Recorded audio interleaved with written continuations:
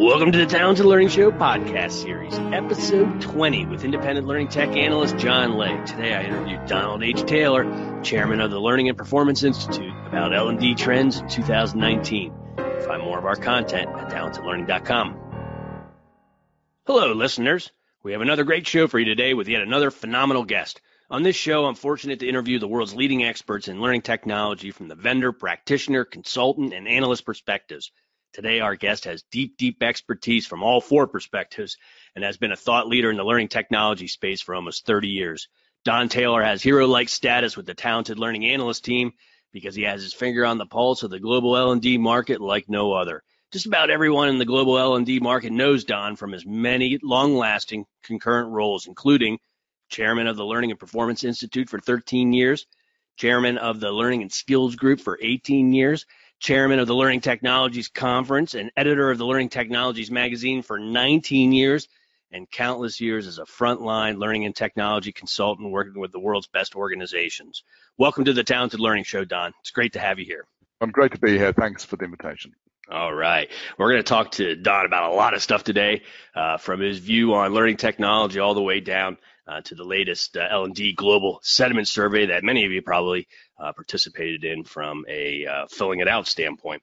So we're thrilled to dig down and get Don's perspective because you're one of the best known voices in the learning industry and particularly in the United Kingdom. And like me, I think you're fascinated by the evolving role of technology in supporting organizational learning strategies. And before we dig into the survey, I was wondering, what are the most pressing issues and opportunities you see on the horizon for learning systems and related technologies? Start big. For me, John, it comes back to the people involved. We can do extraordinary things with technology now, and we can do marvelous things, particularly with the data that comes out of that.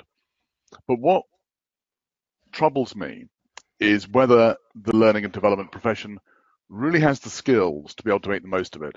And I'm not sure we do. So we can talk about that in more detail if you like. Great. Well, we'll come back to that on the skills part here, because that's I think how we'll wrap the day up.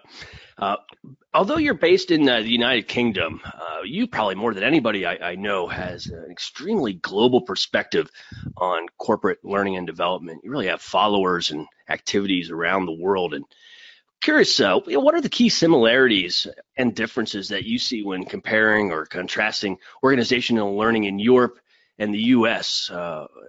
With the rest of the world? Any common trends, or is it all the same everywhere? What are your thoughts on that? I know that's a broad question, but interested to hear.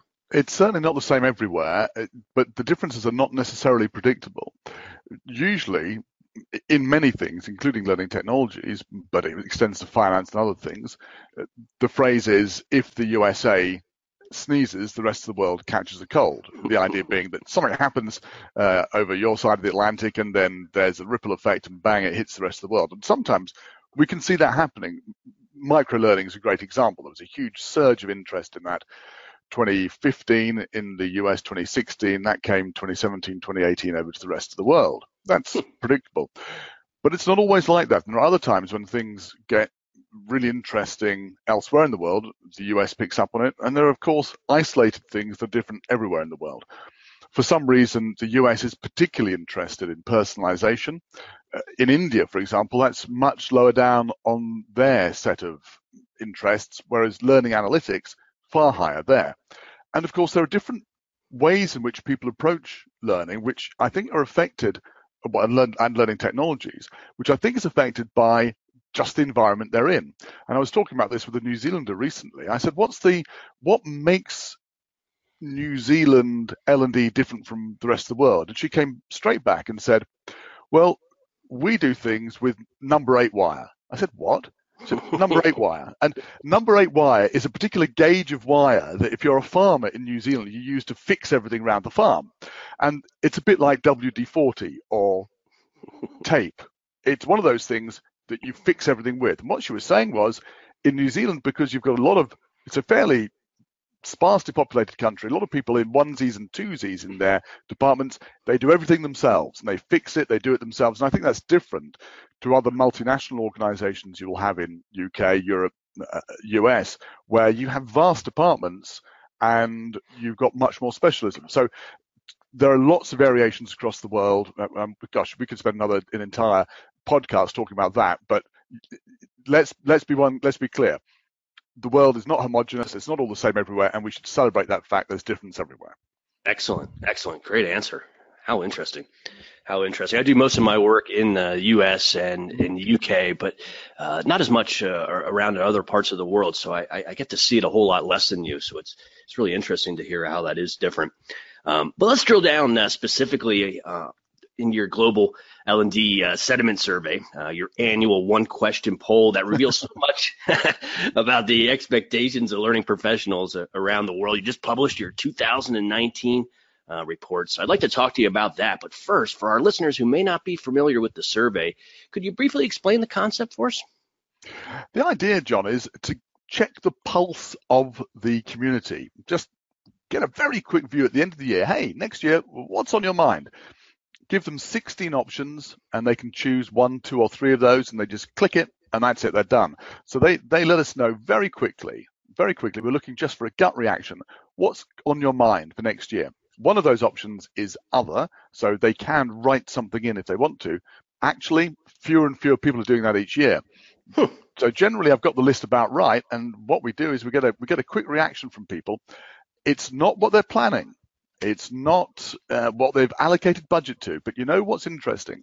Because we hit people up via social media and via email, we find that we get people who are right at the beginning of the adoption curve doing this, and that what's high on the sentiment survey 1 year, 2, 3, 4 years down the line becomes business as usual for L&D.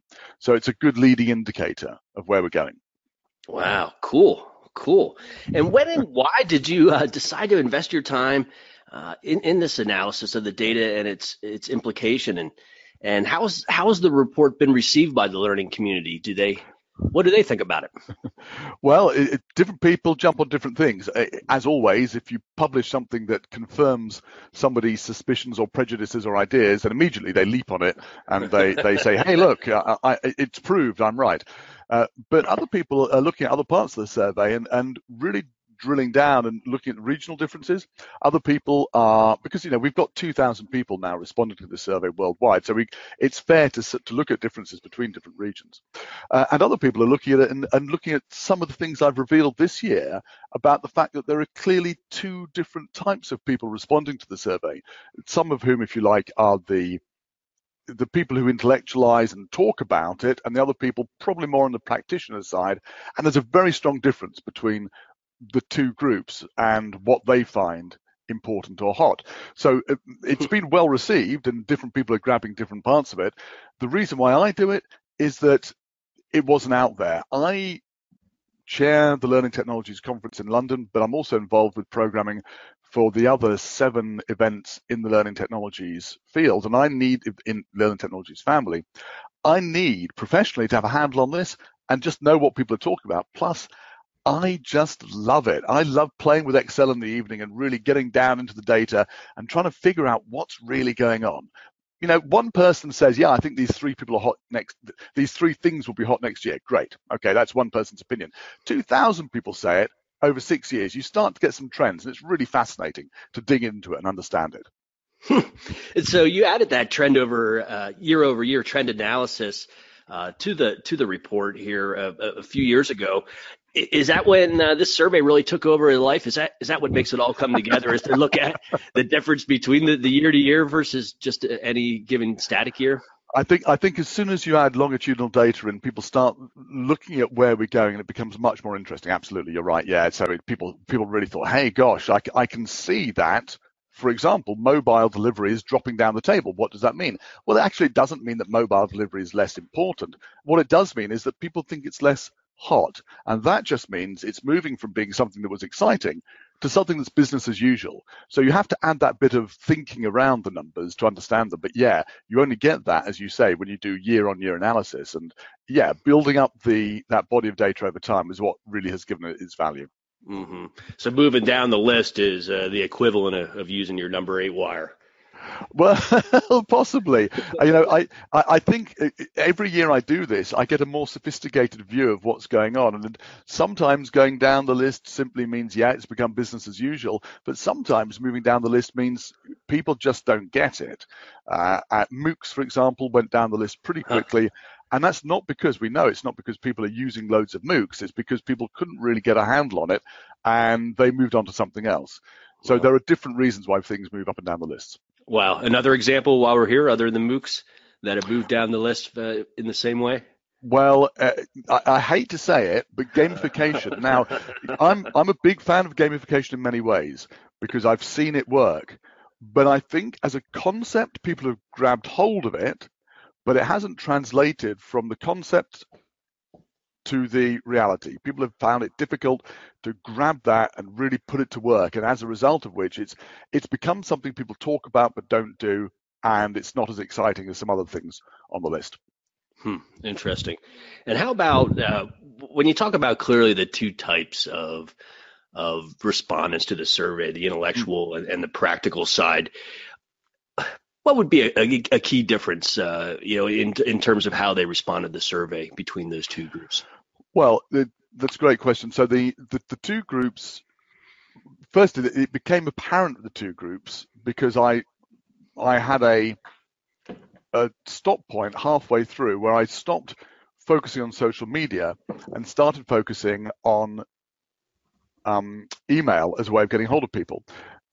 The people who were connected, highly connected on social media, were very different to the people who were highly connected on email, or who were connected with on email. And so the result is that the people who are sharing stuff a lot on social media, I'm trying to use phrases and words that don't have too much extra meaning around them. So I'm going to call the social media group the near group. They're very near to each other, at least online. The other group are the wide group. They're more spread out. They're connected to each other, probably via email. The near group are near also to the latest things. They talk about it a lot. The wide group are probably more, as I say, practical and pragmatic in doing things. So there's a very clear difference that the near group voted up one group of 7 options, and the wide group voted up a completely different set of 7 options. The near group like innovation, they like methodology, and they love being connected on social media. The wide group prefer familiar stuff, and they prefer technology. So, for example, personalization was number 3 on the list at day 33, but once the wide group came in, that got pushed up to number 1 because it was a familiar thing to the people answering. Learning analytics, however, was number 1 for the near group by a large margin on day 33, but then once we opened it up and my partner started sending out big email shots, that dropped down to number 3 because it was less familiar to that wider group. So that's one good example of it. But all the technologies, VR, mobile, video, they all had an uptick from the practical group, and they were less interesting for the near group, just people who are connected on social media. Wow, that is fascinating. Absolutely fascinating. Yeah, and I think if you're listening to this podcast and you are in the business of either trying to sell a bit of technology around learning, or you're trying to persuade people in your organization to use a particular learning technology, bear in mind that that difference is almost certainly represented in your population. Some people will be keen enthusiasts, others will be pragmatists, and you will need to work out how to alter your messaging for those two different groups to have maximum effect. Wow. Yeah, I find I certainly err on the pragmatist side of the equation. I can see you with your sleeves rolled up, out doing things in the yard. Absolutely. No doubt. Well, one of the most interesting outcomes, in my view, of the survey and the results is that, even considering the two groups, but blending them together, at least for this question, all top 3 responses center on a single theme: the smart use of data. Specifically, number 1 was personalization, which relies heavily on AI. Number 2 is AI itself, and number 3 is learning analytics, also with a strong AI, artificial intelligence component. What do you make of that? It's incredible, John, because it's the first time we've ever had 3 options at the top of the table so closely unified with a common theme underneath them. And I think it shows that learning and development understands what's happening in the world. We come across personalization, the use of artificial intelligence all the time in our daily lives as consumers. You're on Netflix, you're on Amazon, you're putting a search term into Google. Personalization, the AI is there behind it, tweaking second by second as you're doing something. We're used to that, and we understand that's something which needs to be done, or that we can benefit from in learning and development. Absolutely.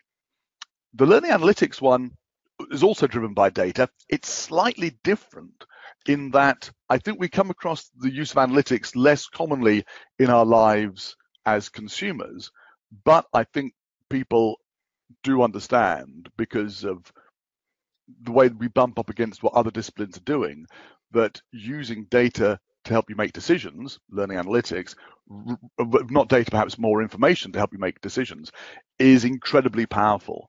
And we can do that, I think, in learning and development for two reasons. One is to help, prove a case. Hey, look, these things over here happened. We did this activity, and look at this result. Fine. But I think more importantly, with learning analytics, as well as proving ourselves, it's improving ourselves. So we can use it to say, hey, we can look at the flows of people through this, the activity people are doing, the impact they're having, and these numbers and this activity show that if we tweak this and that, we could have an even better impact, and then you tweak it, and that's what happens. Now, I think it was Wanamaker, the American retail guy, who said, I waste half of my money on advertising. I just don't know which half it is that I'm wasting. Now, you could say that in marketing until about 10 years ago, but you can't say it anymore. Now in marketing, it's all driven by numbers and analytics, and the marketers are poring over their screens trying to check out what happened with their latest click rates, the people coming through, and so on. Now, that's starting to become, I think, how learning and development is looking at its own activity. And by the way, I'm not beating up L&D here when I say this. It's much more difficult to persuade people to learn something and change their behavior over a period of time, which is what we do, than it is to persuade people to buy a different brand of washing powder, which is what the marketeers are doing. So let's not beat ourselves up. But yeah, I think this top three all having this common theme is something that has really resonated with me and lots of other people this year. Absolutely, John. Mm-hmm. Yeah, I'm lockstep with that. From the analytics standpoint, both disproving and proving, as you said, are great uses of it. But as you know, at Talented Learning, we really focus on the extended enterprise end of the equation, which means that that's the learning that's faced not necessarily at your employees, or not at your employees, but at your customers or your channel partners.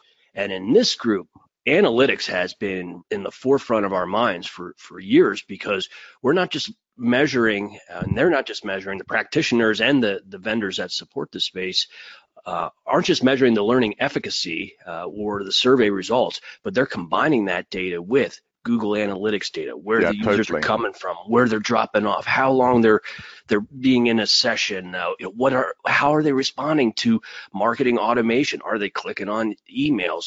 What are other things that they're doing in relation to your company? All of that being factored together in those numbers crunches to reveal trends and views, both proving and improving, as you say, but on a much bigger basis. Well, that's every day. That's really exciting stuff that we see, and now we're seeing that same mentality, at least in the U.S. here, start to pull into the internal L&D internal L&D folks, because now the capability's there with the learning technology. Well, John, you've written about this, and it's really fascinating getting that handle. And as I was looking at learning analytics on this list, I was thinking about you and thinking about the whole extended enterprise piece, because that's really where the skill set of the ability to collect the data and the ability to understand it comes together, and we get very close to the marketing point, certainly the consumer marketing point. But do you think that L&D, from what you're seeing, has the skills and the ability to gather the data in and to interpret it correctly? They don't. They don't, and why would they? Just not in the educational skill set for any of us that were trained as educators. So it always needs to be someone else, and this is where organizations struggle: is who's that someone else? It's not enough for a full-time job, and it's pretty expensive to go and perhaps outsource another company to do it for you. And IT resources are typically booked inside an organization, so it's hard to get priority. So a lot of this data is there. They have Tableau, they have different data analytics tools to do this crunching. They just don't have the expertise. And so what we're seeing a trend now is that organizations are providing that as part of the data crunching tool or tool set is the expertise that goes along with it. And it's almost evolving as a new sector inside of learning technology of these data analytic organizations, which could be anything from LRS companies to much broader than that, that are providing the professional services and the tool to plug that particular gap. So they're providing both the software, or if you like, the platform, and the analytical capability on top of it as a service. Yes, exactly. And so now that's bridging the gap in a economically feasible and pragmatic way. And why wouldn't you do that? It's a bit like you buy a car, you're expected to be able to drive the car because that's life, that's how it works. But you buy yourself, I don't know, a complicated piece of machinery like an electron microscope. Unless you're a specialist, then you're going to have to get somebody else to help you drive that thing and get the pictures out. When you get the pictures out of the electron microscope, you may also need some help interpreting them.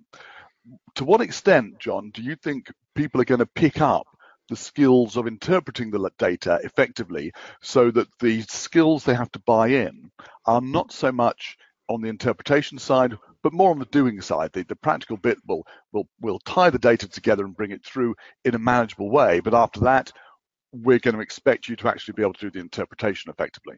Yeah, as my dad said, everything is easy once you learn how. So I think learning and development professionals, just by our nature, are good at learning things. So, we have to learn it to teach others. And so I think once the scales are removed from the eyes and they see the process and they see the benefit and how to do that, you'll start to see that skill set become more prevalent and then sought after and then required. Yeah. Over time. And so in the extended enterprise, we're not going out to external folks very often. This skill set is being brought in-house as well as the marketing mindset of the marketing professional joined with the instructional professional, which is needed in extended enterprise. We just see now that skill set is just required. You just can't be a pure L&D type skill set and run an effective extended enterprise. You need that other side. And it didn't used to be like that. It used to go to other parts in the organization to support that, but not anymore. As you know, John, I chair an institute, the Learning and Performance Institute, and we're very big on trying to help people understand some of the skills that are coming up. But we also make the point of saying to people, that doesn't mean that everything else goes away. You still have to be able to create material. You still have to be able to deliver online or in the classroom. Oh, and by the way, marketing, project management, and this whole data stuff, you're going to need that too. Now, it doesn't mean that one person can do it. And I think this business of partnering with other people is really important. Partnering with vendors, partnering with people in your organization to do it. And where possible, developing the skills in-house, but probably being a T-shaped professional where you've got a thin layer of knowledge. You know something about everything and you know a lot about something. I think that's the way of the profession in the future. And I think we're going to cease to be generalists who can do everything pretty well and increasingly be specialists in one area with a general understanding across the field. Last question, Don. If you were offering advice to someone who's just starting out as a learning professional, we talked a lot about skills today and different skill sets, what would you say that they should do to succeed in this profession? And what does it take to future-proof a career in learning technology in the 21st century? That's a fantastic question. And the answer is your career is never future-proof. And I know this talking to people for two reasons. Firstly, the organizations that you rely on may not be here tomorrow. Secondly, the technology you rely on may not be here tomorrow. So do not hitch your wagon to any particular organization. I don't mean to be disloyal to it. I mean be realistic. And don't hitch your wagon to any one particular technology. But in order to stay abreast of things and keep up to date, having a network is not a nice to have, it's absolutely crucial in terms of protecting your future development and your future career choices, you've got to know people. And I learn so much from my network, and everybody I know that I speak to who is looking for jobs and who's successful doing it is doing it well because they've got a network to tap into. But the other thing the network enables you to do, especially via Twitter and LinkedIn, is to tap into some fantastic resources that bubble up and will challenge you and help you develop yourself. So my advice would be, if you want to stay ahead and you want to be the constantly curious, constantly developing professional that you need to be effective, get social and remind yourself every week to learn from other people and to give back to them and help them learn too. Well, there you have it. Sage advice from Donald H. Taylor. Listen up, kids. Listen up. Excellent. Well, thanks for joining our show today. For the folks that are just going to be tuning in on the audio, what's the easiest way to get to the survey results so they could read what we were talking about today? I'm sure you'll have the link all over your show notes, John, but it is donaldhtaylor.co.uk/report19. That's 19. For listeners, thanks for tuning in to another episode of the Talented Learning Show podcast series. You can find more of our resources at talentedlearning.com. Thank you.